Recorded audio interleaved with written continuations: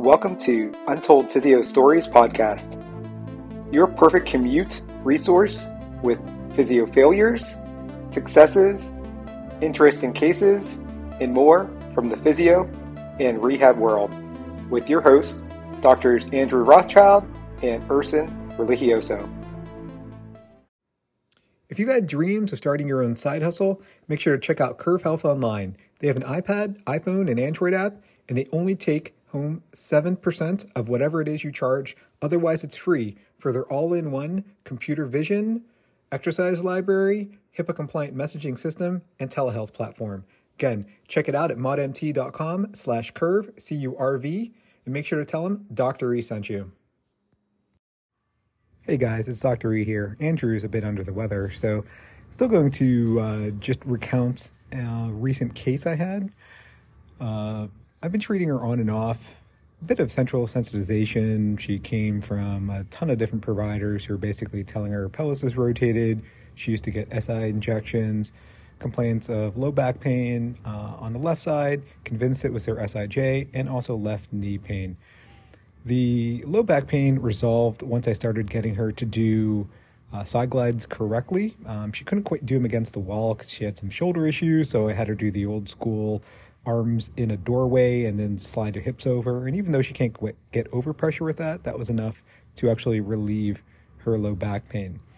The hip and the knee tended to improve probably at least to 50% with lateral tibial glides because she had some reduced lateral tibial glide and concurrent ankle dorsiflexion. She had some reduced hip mobility, which also improved with the side glides.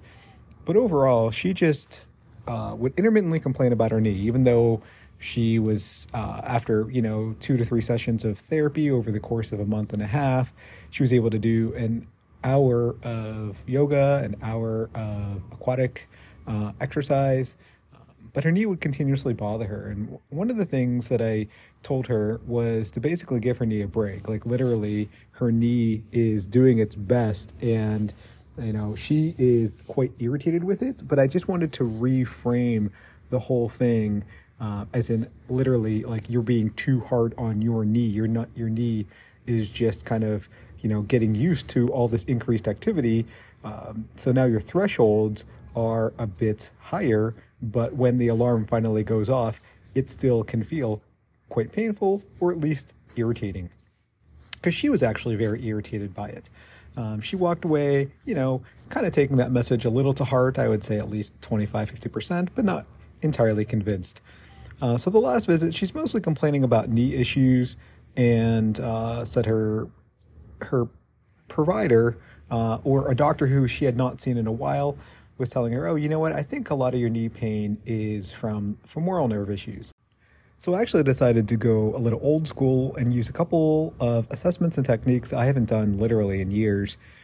I find that, I still do a lot of sciatic neurodynamics, and I teach their variations in my modern manual therapy seminars. Not so much for femoral nerve. It used to be something that I used to take a lot of stock in. I used to do a lot of IT band work, thinking that people had femoral nerve dysfunction or entrapment of the lateral femorocutaneous nerve, which could lead to hip pain or radiating knee pain. But I think also part of feeding into her beliefs and kind of meeting her halfway, I, did a pro knee bend, and her left side significantly restricted with knee flexion, hip internal rotation, and ankle dorsiflexion compared to the right side, which would bias more of the femoral nerve rather than only test for, quote unquote, tight quads. So I started with just doing some light ISTM to her lumbar spine, and then did P to A mobs around L2, 3, 4 for several minutes.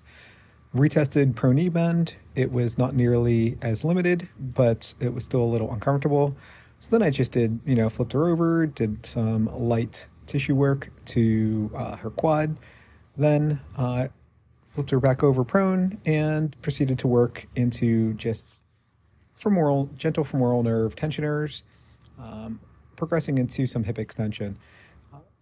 After a couple minutes of that, it tested FN compared to the other side, got her up off the table, and had her go for a little walk, and she felt quite a bit better.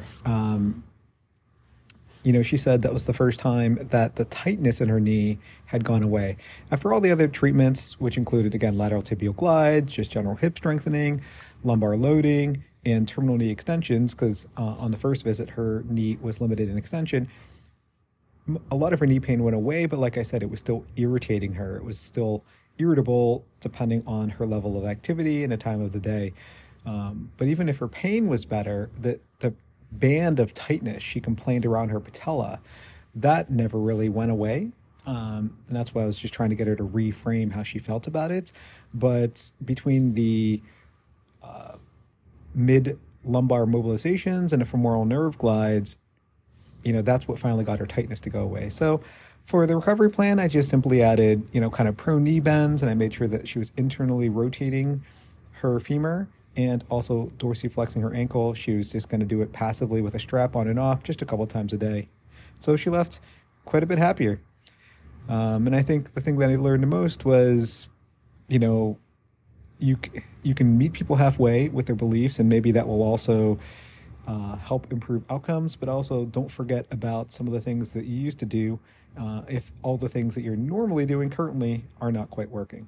So if you guys like this story, go ahead and please remember to rate us 5 stars wherever you listen to podcasts. Hit that subscribe button. Make sure to share Untold Physio Stories. And if you want to come on, you have a story of your own, a hilarious physio failure or interesting case, make sure to reach out to Andrew or I on social media. And as always, you guys have a great day.